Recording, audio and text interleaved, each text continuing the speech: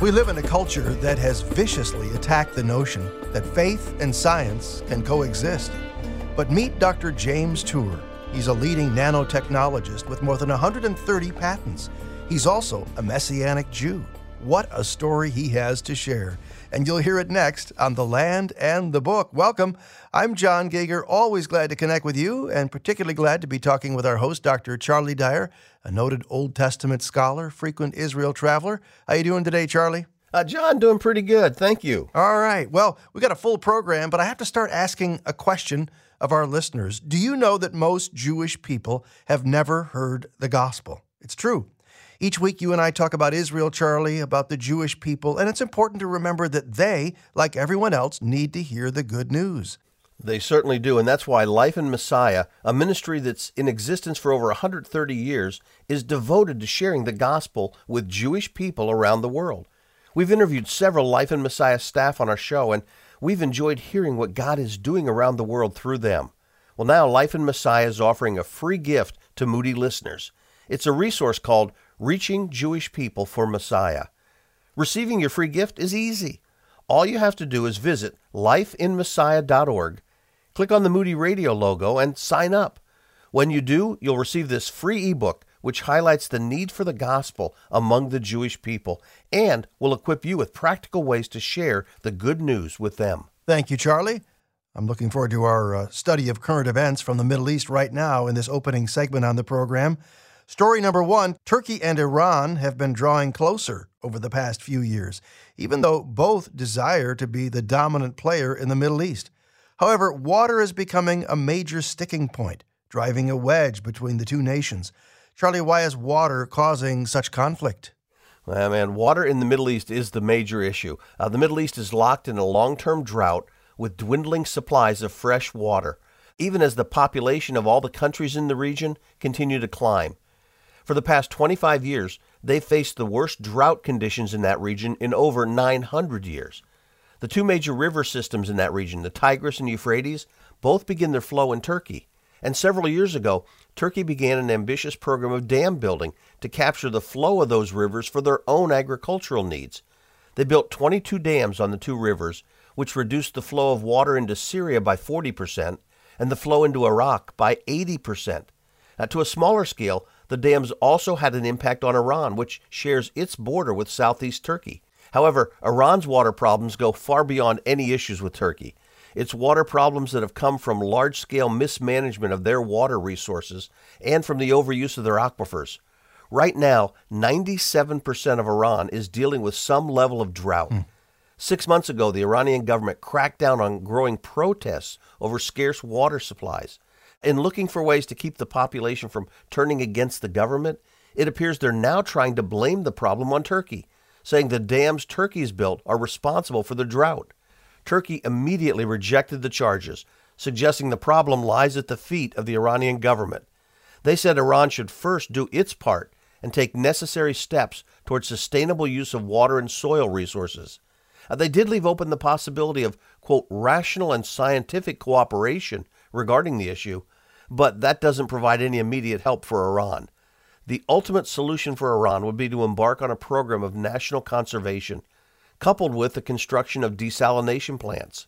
But the Iranians are still under sanctions because of their push to acquire nuclear weapons, and they've spent the money they do have on weapons and terrorism rather than updating their infrastructure. Sadly, it seems very unlikely that Iran will start beating its swords into plowshares or start focusing on water rather than weapons, though that's what they need to do. Well, struggles in Libya continue to fly under the world's radar, even though they're impacting the price of oil. Help us understand what's going on in that troubled country. Yeah, at a time when Russia's war with Ukraine has put strain on the world's oil supply, local tribal leaders in Libya forced the country's national oil company to at least temporarily shut down its largest oil field. That reduced global oil output by another 300,000 barrels a day, adding to the world's oil woes. Now, the oil shutdown corresponded to Parliament swearing in a new government to replace the interim administration. However, the interim administration and the interim prime minister refused to step down. This brings Libya back to the place where it was during its civil war, a government in western Libya backed by the UN and by Turkey, facing a government in eastern Libya backed by Egypt, the United Arab Emirates, France, and Russia. The tribal group who took over the oil field want the interim prime minister to step down and hand over power to the government appointed by the parliament. At the heart of the matter really are national elections, which were to have been held last December, but which were postponed at the very last minute. The next round of elections were then scheduled for this month, but that's almost certain not to happen. Instead, ongoing talks in Cairo are now trying to arrange for elections sometime, they say, in the next 12 months, with what they hope will be a national unity government then emerging. But in the meantime, the old rivalries continue. Several candidates, including the son of Muammar Gaddafi as well as Khalifa Haftar, were disqualified from running in the next election, but were then reinstated. And they join a list of 16 other candidates vying to be Libya's president. And with the country being controlled by two rival governments, it just doesn't look like these issues are going to get resolved anytime soon. Sadly, John, with worldwide oil supplies being so tight, the conflict in Libya could potentially continue to impact the price of gasoline, even as far as here back home. Well, that is just not good news, but it is the news, and there's more of it here in this segment, our opening segment on the land and the book. Welcome, I'm John Geiger with our host Charlie Dyer, noted Middle East scholar. Story number 3, the debate over the so-called Ebal amulet continues. Assuming this tiny discovery is genuine, what impact might it have on Old Testament scholarship? Well, for those who might not remember, this Ebal amulet is about 1 inch square, and it's a lead tablet discovered in excavations on Mount Ebal near the site of ancient Shechem. The authenticity of the discovery is still being debated, but the significance of the find, if it is authentic, is coming into clearer focus.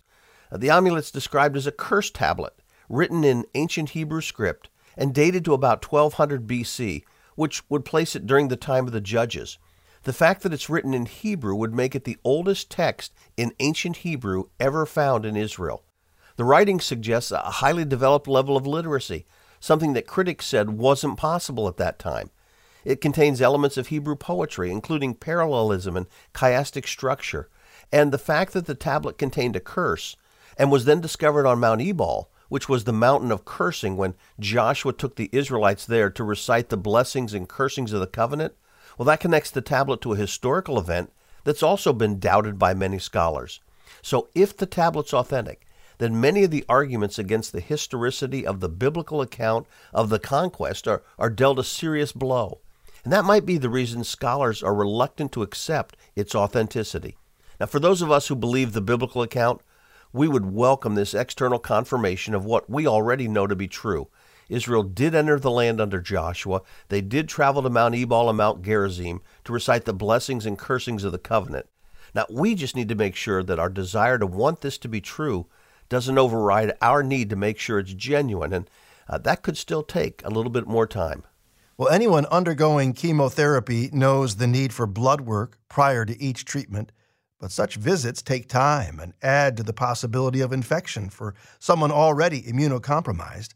Well, now, a new blood testing device from Amazing Israel might make those regular blood draws easier, faster, and safer.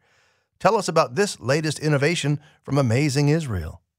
Chemotherapy does lower a person's ability to fight off infection, so patients need to have a complete blood counter, CBC, before each treatment.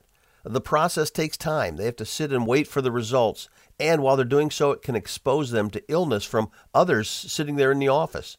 And that's where this new blood testing device from Pixel Medical comes in. They've developed a device that performs the complete blood count, the CBC that we all get in our blood tests, in about 5 minutes. The device has been FDA cleared for point-of-care testing. It uses a disposable cartridge that includes all necessary reagents. It requires no maintenance or calibration and delivers a lab-accurate data results from a single finger prick of blood. This can immediately benefit those undergoing chemotherapy by cutting down on the wait time they have to sit in the office waiting for the results. But the company's also pushing to receive approval for patients to use the device in their own homes. The entire device was developed with that goal in mind. Patients could do their own blood work before leaving their home. Regulatory authorities have been hesitant to allow non-medical personnel to operate this type of equipment. So Pixel Cell Medical has embarked on a series of clinical trials to demonstrate the safety and the accuracy for patients using the device at home. Trials are currently underway in Denmark and Germany.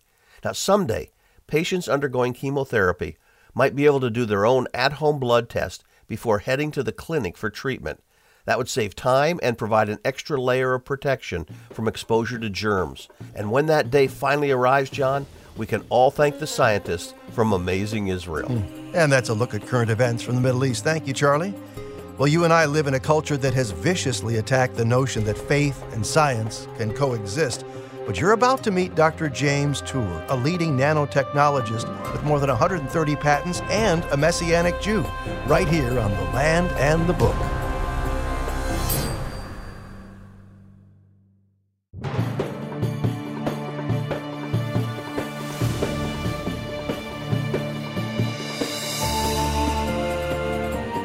We live in a culture that has viciously attacked the notion that faith and science can coexist. But is that really true?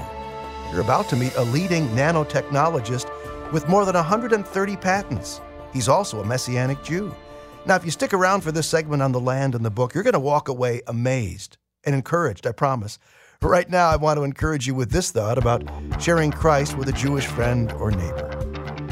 What's an easy bridge builder you and I can use to reach out to our Jewish friends? Beth Tavelin is congregational administrator and co-leads the women's ministry at Olive Tree Congregation.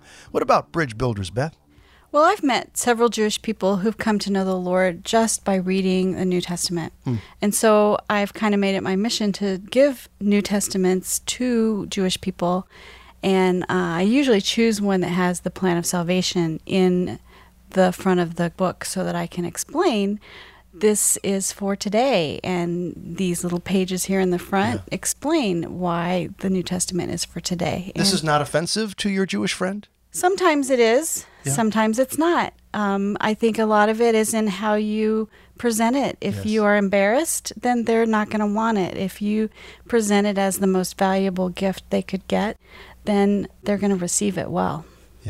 Now, this presumes a pre-existing friendship or relationship there, so there's a certain amount of trust and respect. Sometimes, but not always. Not always. I've given scriptures to people I don't know very well and have had good result. Beth Tavelin with a bridge builder, giving the Word of God to your Jewish friend, here on The Land and the Book.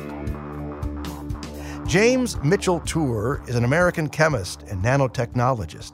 He's a professor of chemistry, professor of materials science and nanoengineering, and professor of computer science at Rice University in Houston. Dr. Tour's scientific research areas include nanoelectronics, green carbon research for enhanced oil recovery and environmentally friendly oil and gas extraction, lithium-ion batteries, CO2 capture, water purification, molecular motors, and nanocars. He's developed strategies for retarding chemical terrorist attacks. Professor Tour has 750 research publications, over 130 granted patents, and more than 100 pending patents. Dr. Tour was named among the 50 most influential scientists in the world today by thebestschools.org in 2019.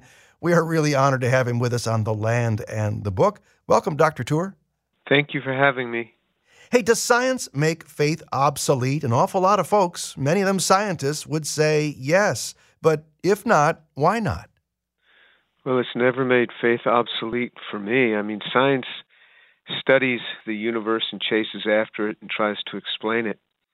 The Word of God defines the universe. It comes in conformity to what God has spoken. And as we read the Scriptures, it raises our faith, and we have a testimony there, particularly in the New Testament, that is so sure, based on historical documents, but it also is a witness to our hearts.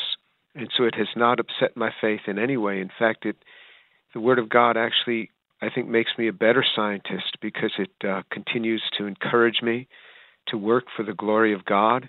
And so this is the way I work, and it has never hindered my faith. In fact, some people say science drew them away from faith. And it's hard for me to even understand that because there is no statement in the Bible that conflicts with a scientific fact. There are many theories that are put forth in science that change on the decade or certainly change by the century. But no fact has ever conflicted with anything that's in the Bible. And so, I could give you numerous examples of so-called scientific facts that were never facts at all. They were just theories, and they've just changed. Dr. James Tour was named among the 50 most influential scientists in the world today by thebestschools.org in 2019. He joins us today on The Land and the Book. You have stated, more than any of my awards, degrees, or accomplishments, what means the most to me is that I am a Jew who believes that Jesus is the Messiah.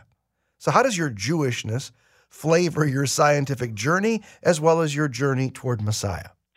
Well, I grew up in a very secular home, so I wasn't an Orthodox. And so I had a very mild understanding of God. I certainly believed that there was a God, but I didn't know much about him. So everything that I've learned has really come through the church, Messianic teachers in the church. So I'm highly indebted to the body of Christ. And that's where I learned so much. I think that being a Jew, it's something that is part of my ethnicity, and it will always be. So I always will look at myself as a Jew, as did the apostles. I mean, the apostles, Paul never said of himself, I'm a Christian. He said of himself, I'm a Jew. In fact, Christian was the thing that other people call them, and to the point where Peter said, don't be ashamed of that name, meaning that the things that other people call you. And so I understand the term, but I will always be a Jew, which means I'm a descendant of Abraham, Isaac, and Jacob.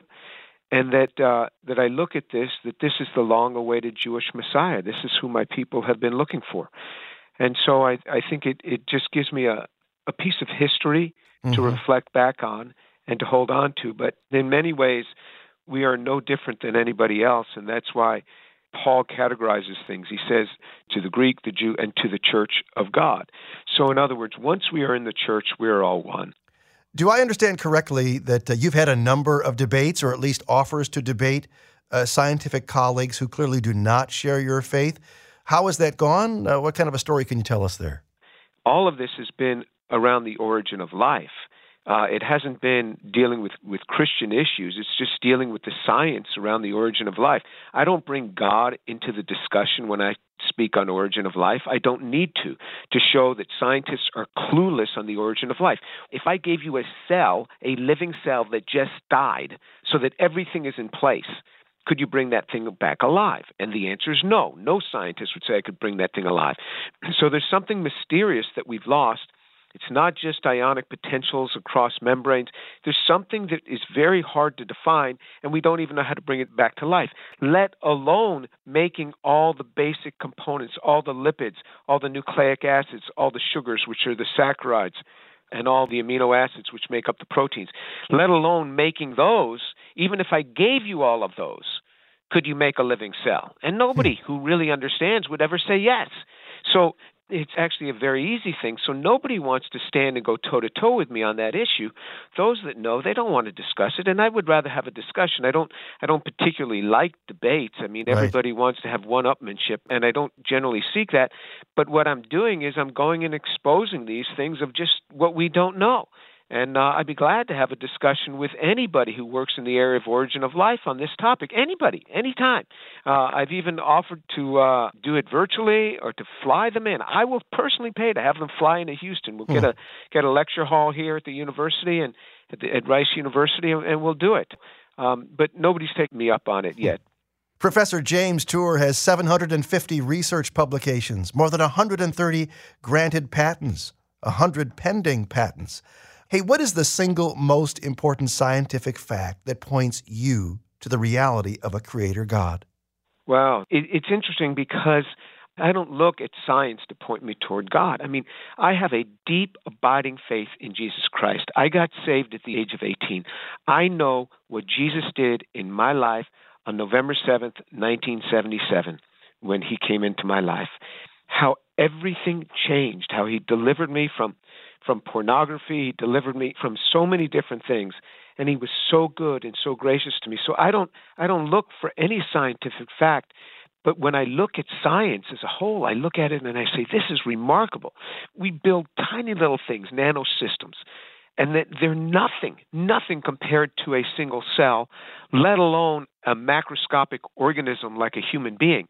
I remember when my youngest son was only about 3 or 4 years old, he came running to me, and I was working on, at the time, we were trying to build a synthetic brain, a very simple system. It could do AND gates, OR gates, half adders, and very simple functions. And I'm looking at this boy and I'm thinking, Lord, how did you do it? All this coordination. And I would sometimes just sit outside and let mosquitoes come and just feast on me, just to watch them and watch the coordination in this tiny little brain. Is all of this ability to balance and to as soon as they sting, they then release a small molecule that calls other mosquitoes and says, there's fresh meat here, come and get it. And then you watch others come. And you look at all of this function, try to build a nanosystem that does that. It's very hard. We don't know how to do it. And then you look at the simplest of little things of a mosquito, and you say, this is remarkable. So I look at science as a whole, and I say, this is fascinating. But there's no one scientific fact that points me to God. I mean, I look at a tree, and I see a green leaf, and I know that there's a magnesium atom sitting in the middle of a porphyrin where light is funneled into that. And as soon as the photon hits it, an electron is released that goes down this tremendous pathway and starts this photosynthesis process. This is what's going on in the leaf. So I see things very differently, and I'm just amazed by all of the things in science that just speak of the glory of God. Mm-hmm. You write, my faith has been increased through my research. If you really study science, it will bring you closer to God. Now, I'm no scientist, but I've read plenty who are able to look at God's creation, some of these things that you've just mentioned perhaps, and they still insist, there's no creator. How could there be such totally opposing conclusions based on the same scientific facts?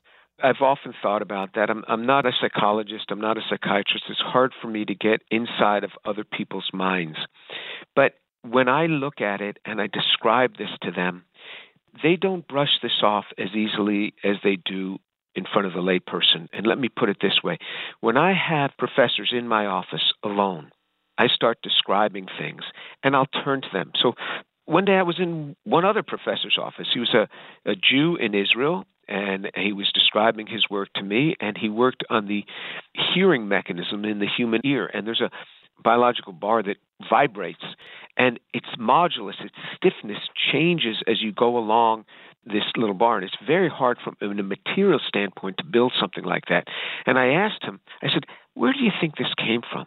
He said, it comes by evolution. I said, what does that mean? Tell me about that. How does something like this evolve? And he stopped. He looked at me. He says, Jim, we all say evolution, but we have no idea how it happened. I mean, and this is what they confess to me. I've sat with other professors. I said, do you understand where this code of DNA comes from? Do you understand this? And they shake their head. No, they don't understand it. So the way they speak to me is very different than the way they speak to the general public. And so when they're in my presence, they confess that they're clueless on these things. And from a scientific standpoint, it is really remarkable. And that's not to say that one day we won't understand more from a scientific standpoint. We certainly do. There was a day we didn't understand how the genetic code was stored, and now we understand very well that it's encoded in DNA, and you get these 4-letter words that are based on protein alignments, based on nucleotides that define a protein, where you get these bases that define this protein synthesis, and so that's where it's stored. That doesn't lessen God at all. God is, in fact, to me, all the more magnanimous because I look and I say, so that's the way you did it. That's remarkable. Dr. James Tour is an American chemist and nanotechnologist, professor of chemistry, professor of materials science and nanoengineering, and professor of computer science at Rice University in Houston. Your website states Dr. Tour will initiate a private Zoom call with anyone who is not a believer in Jesus, but would like to hear his story about how he became a man with faith in Jesus, the Son of God. If interested, send an email and make that request. Any stories you can tell about that, and is that an offer you would extend to our listeners? Absolutely. If you don't believe in the physical resurrection of Jesus Christ, you just send me an email. You can send it to tour@drjamestour.org. And I will respond to that, and we'll set up a Zoom conversation. And I do that all the time.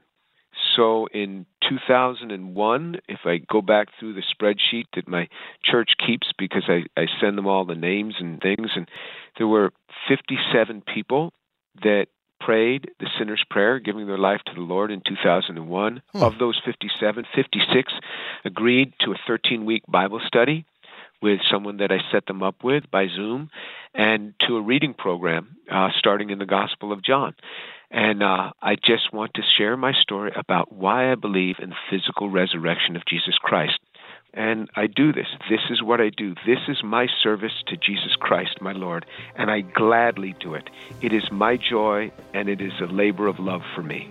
And again, a link to that information at our website, thelandandthebook.org. Fascinating conversation, Dr. Tour, a Jewish scientist's faith. We've loved having you on. Hope you come back again. Thank you so much. Up next, Charlie Dyer with some questions. Maybe yours is one of them here on The Land and the Book.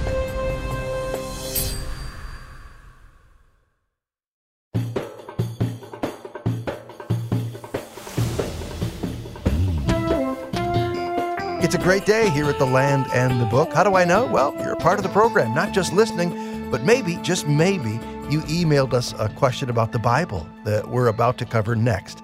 Welcome to segment 2 of our broadcast. I'm John Gauger with our host, Charlie Dyer. Charlie, I think one of the cool things about this second segment, a favorite with so many people, is that we platform questions that help us see where people are at as they look at their Bibles, the things that puzzle them, the things that challenge them. That's kind of an interesting insight. Well, actually, it is. It's an insight into where they are spiritually, where they are in terms of their Bible study. And the more we know where they are, the more we can hopefully answer their questions and meet their needs. But here's a question for our listeners. Did you know that most Jewish people have never heard the gospel? It's true. Every week we talk about Israel and the Jewish people, and it's important to remember that they, like everyone else, need to hear the good news.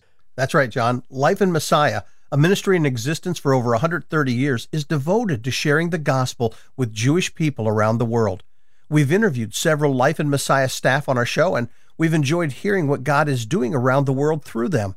Well, now Life in Messiah is offering a free gift to Moody listeners. It's a resource called Reaching Jewish People for Messiah.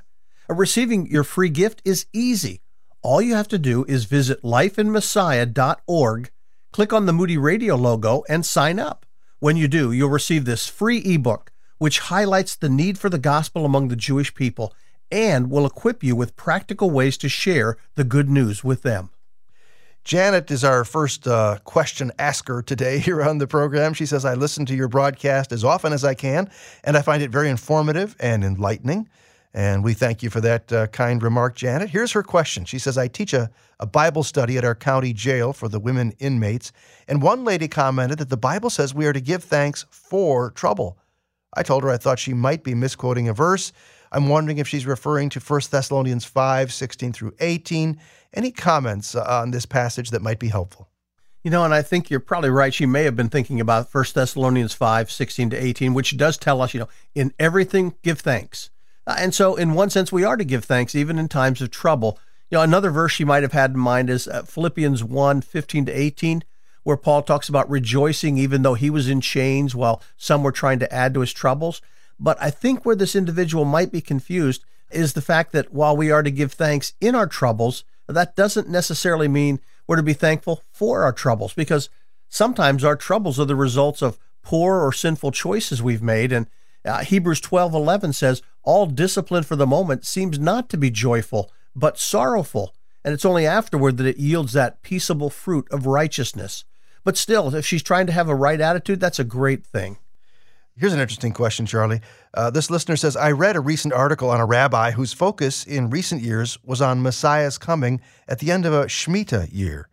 It mentioned the Shemitah year being the one we're familiar with regarding giving the land a Sabbath rest every 7th year.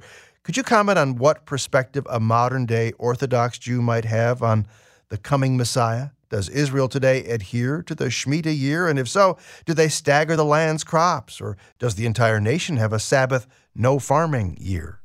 Well, in terms of how Orthodox Jews envision the coming Messiah, I'm really not sure there's one consistent answer, but in broad terms, they are looking for a spiritual teacher of righteousness who will lead them to build the temple and unite all humanity in harmony.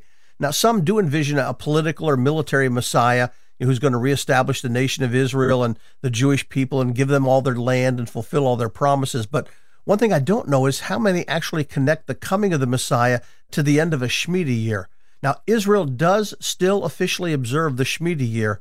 In fact, since this past September, they're in a Shemitah year. But on the practical side, almost nothing has changed. While some do allow their land to lie fallow, most sell or lease their land to non-Jews for the year. This allows them technically to have their land lie fallow, while in actual practice, simply allowing someone else to farm that land for a price. Carol asks about a well-known preacher whose name we'll leave out, apparently claiming that the Old Testament and 10 Commandments do not need to be preached today. If so, it hurts me that he's preaching this. Jesus is all over the Old Testament, and we certainly have fallen away from the 10 Commandments in our culture. Your thoughts? Yeah, I've heard similar statements about this individual, but I've not read any of the messages or the books, and I've not heard what he's actually said. And if he has made statements like that, well, I'd say they're very unfortunate. I'd like to think they were made without thinking through all the implications, because obviously 2 Timothy 3:16 says, all Scripture is profitable, even though we in the church aren't required to offer sacrifices or follow many of the other Old Testament commands that were specifically for Israel. In fact, without the Old Testament, Jesus just suddenly appears in a vacuum. It's the Old Testament and its prophecies that help us identify and understand the purpose for his coming. But right now, I would say I'd give this preacher at least the benefit of the doubt until either I've read or heard what he's actually said, or until he says more that actually clarifies what he meant by what he said. If you joined us midstream, this is The Land and the Book with our host, Dr. Charlie Dyer. I'm John Gager, intrigued with the questions that have come in that we're addressing right now. Maybe one of them is yours. Are there 2 marriage suppers of the Lamb? This listener wants to know. One in heaven for the church, the bride, and one for Jewish and Gentile believers in the 1,000-year reign. Yeah, I see the marriage supper as imagery that points to the blessing of the millennial kingdom. I think that's its primary usage in Revelation 19, verses 7 to 10, where it's used. And then later in Revelation 21:2, the New Jerusalem's presented as a bride adorned for her husband. In this case, I see the imagery, though, picturing the redeemed of all ages being in the New Jerusalem in that Revelation 21 passage in a permanent relationship with God. Now, personally, I'm hesitant to push the imagery too far, since the idea of God being joined with Israel and with the church are important realities, even though the two groups are distinct. But when the imagery of the marriage supper is used there in Revelation 19, it seems to point to the joy that'll be part of the kingdom experience for all God's followers. Here's one from Alice. We know Jesus died on Passover, the day of preparation for the Feast of Unleavened Bread. Knowing this, why do we not celebrate Crucifixion Day on Passover? Yeah, I think the key is to realize that the focus for the early church was not on the date of Jesus' crucifixion as much as it was on the day of his resurrection, which took place on the first day of the week, that is Sunday. Now, this event was so significant that the early church began meeting on the first day of the week, and eventually the church established Easter, Resurrection Sunday, as the first Sunday following the first full moon after the spring equinox. And since Jesus was crucified on Friday, just prior to the Sabbath, this formula also preserves the proper day of the week for both the crucifixion and the resurrection. The Jewish calendar, and this is what I don't think people always recognize, the Jewish calendar is a lunar calendar, which means the specific day of Passover moves throughout the week. Passover and Good Friday usually occur close to one another on the calendar, but they seldom align on the same day of the week. Thanks for that question, Alice. Here's one from Robert. I've been very fortunate to have married the girl of my life. We've been married for 47 years, and our love for each other has only grown over the years. I'm not afraid of dying and look forward to seeing God, friends, and family, but I also wanted to spend eternity with my wife in heaven. Per my reading of the Bible, we're going to be like angels in heaven who do not marry. Thus, I guess marriage will not be in heaven. That bothers me, and I don't understand God's reasoning for that. Do you have any other thoughts about this situation from a biblical perspective? Well, the only direct answer to your question actually comes from the words of Jesus that you alluded to. He was responding to a trick question from the Sadducees regarding who would be the husband of a woman who was married multiple times. And he said, in the resurrection, they neither marry nor are given in marriage, but are like angels in heaven. That's Matthew 22, verse 30.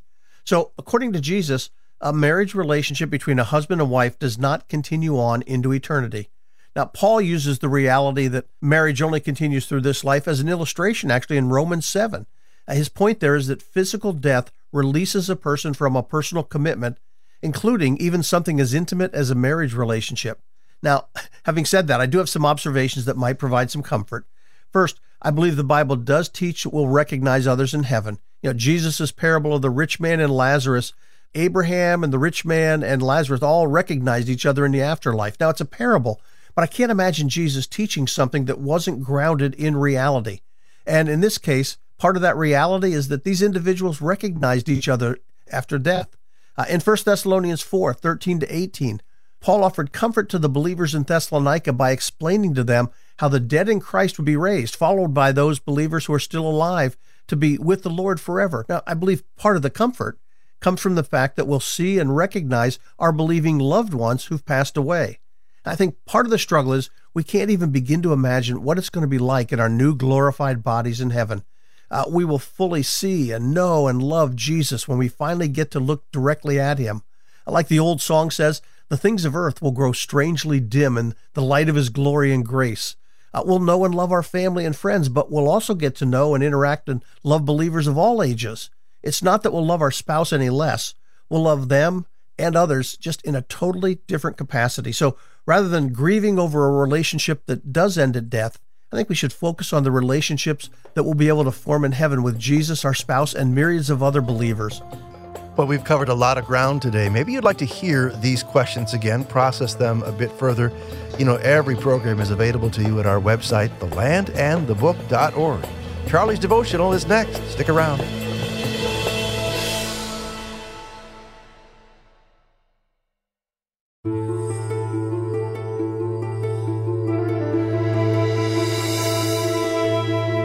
Details, trivia, facts. We're curious people and we love them all. And our web-savvy world only feeds that unending hunger for insider information, right? But the Bible, interestingly enough, sometimes hides details from us for reasons only God knows. That's the case today here on The Land and the Book as Dr. Charlie Dyer takes us to, get this now, an unnamed mountain. It's a mystery we'll get right to after this quick testimony I want you to hear. Hi, my name is John Mitchell. We toured the Sea of Galilee and went down to the Dead Sea and went to Jerusalem, and it just opened up the Bible to me more than before, and I encourage everyone to come and experience it. It's a wonderful experience, and you'll learn so much that you thought you maybe knew, but you'll know so much more about it once you be here. Hi, my name is Rick Warren, and this is my second time here with Moody Bible Institute to the Holy Land. And the thing that really hit me this time was not the different places that we went to, although they're fabulous, the different experiences, but just as we've been talking so much this week about the relationship between Palestine and Israel and how truly complex it really is, and there are no simple solutions. I'm struck by the fact that as you listen to these Holy Land experiences, you and I can travel anywhere and have an experience. We can come back with pictures and memories, but only in Israel do you have a Holy Land experience. So thanks for that. Well, Charlie, I am greatly intrigued by the title of your devotional for today, John on the Unnamed Mountain. I'm sitting here trying to ponder where that might be. Charlie, an unnamed mountain? It's going to be an out-of-this-world experience. Okay, that's all I can say right now. All right, well, leave it at that. Our last mountaintop experience in the Bible actually begins on the island of Patmos in the Aegean Sea. I enjoy visiting Patmos, and my very first trip there was probably my most memorable.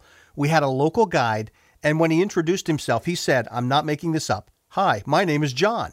Now imagine, I was going on a tour of Patmos, and my guide was John. Okay, it wasn't that John. But still, I was on Patmos, and the guide's name was John. John took me to the Cave of the Apocalypse, where the book of Revelation was supposedly written, and he showed us the spot where John rested his head and the spot where John placed his hand to raise himself. And then the guide pointed out several cracks in the rock ceiling, and he said, these cracks were formed when Jesus spoke to John with a voice like the trombone of God. Now, I always thought the voice was like a trumpet of God. The sound was like a trumpet, but our guide John said trombone, and he ought to know. Seriously, though, there were a few parts of that tour where I struggled not to roll my eyes in disbelief, but I was still fascinated by the sight. While some of the later traditions seemed like little more than spiritual barnacles that had somehow gotten attached to the story, the island itself is authentic. And I could envision John being exiled on that small, rocky island because of his witness for Jesus. In that sense, the entire island of Patmos was a mountaintop experience as I focused on the price John had been willing to pay for his faith. But while our mountaintop experience today might start at Patmos, the mountain we're visiting isn't located on this tiny island. In fact, I don't believe it's located anywhere on this earth today. So where is this mountain? Well, to find it, we need to turn to the next to the last chapter in the book of Revelation. This book is a fitting climax to the Bible. It's the only book of the Bible that specifically promises a blessing to those who read it. In fact, the book begins and ends with this promised blessing. Unfortunately, this is also one of the most neglected books of the Bible. Far too many pastors and teachers are afraid to tread its pages because the book forces them to decide if it's really what it claims to be. A prophecy of events leading up to the second coming of Christ, the establishment of his kingdom, God's final judgment on humanity, and our ultimate eternal destiny. Some dismiss the study of prophecy, claiming it has no relevance for the here and now. But those who do fail to notice that God said prophecy has great relevance for our day-to-day lives. Virtually every prophetic passage in the Bible ends with a practical application for today. The book of Revelation ends with an invitation for seekers to come to faith. Let the one who is thirsty come. Let the one who wishes take the water of life without cost. And it also contains a reminder to believers struggling under persecution. I am coming quickly, and my reward is with me. Stay faithful, Jesus says. My return could be soon. So what does any of this have to do with a mountaintop experience? Well, in chapter 21, John opened God's heavenly portal into eternity. And I saw a new heaven and a new earth. For the first heaven and the first earth passed away. Using broad brushstrokes, John paints a landscape of eternity. Genesis began with the world covered in the waters of chaos. In the new heavens, there is no longer any sea. Genesis began in darkness, but in the new heavens, there shall be no night. In Genesis, sin entered the human race and was quickly followed by pain and death. But in the new world God has prepared for his followers, he shall wipe away every tear from their eyes, and there shall no longer be any death. There shall no longer be any mourning or crying or pain. Having described this new eternal reality, John then says an angel appeared to reveal one last detail. Come here, the angel said, I shall show you the bride, the wife of the Lamb. And he carried me away in the Spirit to a great and high mountain, and showed me the holy city Jerusalem coming down out of heaven from God. And it's here where John has his mountaintop experience. Now, I believe the mountaintop to which John was taken is one that doesn't exist today. But why even take John to this mountaintop? John needed this lofty vantage point because what he was about to see was so breathtakingly large. John watched the new Jerusalem descend from heaven to earth. According to verse 16, the city is 1,500 miles long, 1,500 miles wide, and 1,500 miles high.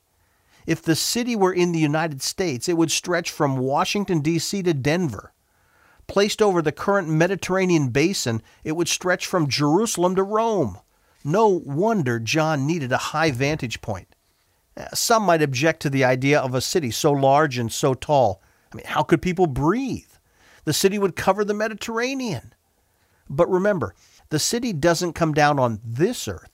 It descends on a new earth, one we can barely begin to grasp. As Paul said in 1 Corinthians 2:9, things which eye has not seen and ear has not heard, and which have not entered the heart of man, all that God has prepared for those who love him. Jesus said he was going away to prepare a dwelling place for us, and Hebrews says this new Jerusalem will be home to God and angels and the church, and to the spirits of righteous men made perfect. In short, this is the eternal abode of God and of all those who have chosen to follow Him. So what can we take away from this mountaintop experience with the Apostle John? Let me suggest two very practical truths for today. First, God wants us to study all His Word, including those passages that talk about the future. If you've not read through the book of Revelation lately, why not start doing so? If you need help understanding it, get a commentary on the book like the one by Dr. John Walvoord that was recently revised and updated by Mark Hitchcock and published by Moody Publishers. You can understand the book of Revelation. And second, remember that this life isn't all there is to life. Understanding God's plan for the future will help you avoid spiritual myopia, a prophetic nearsightedness that comes when we forget that life extends beyond the grave, and that God has revealed what the future holds. Someday there will be a new heaven, and a new earth, and a new Jerusalem. Have you taken time to understand what God has said about the future? And do you know for sure there's a dwelling place in that new city with your name on the door?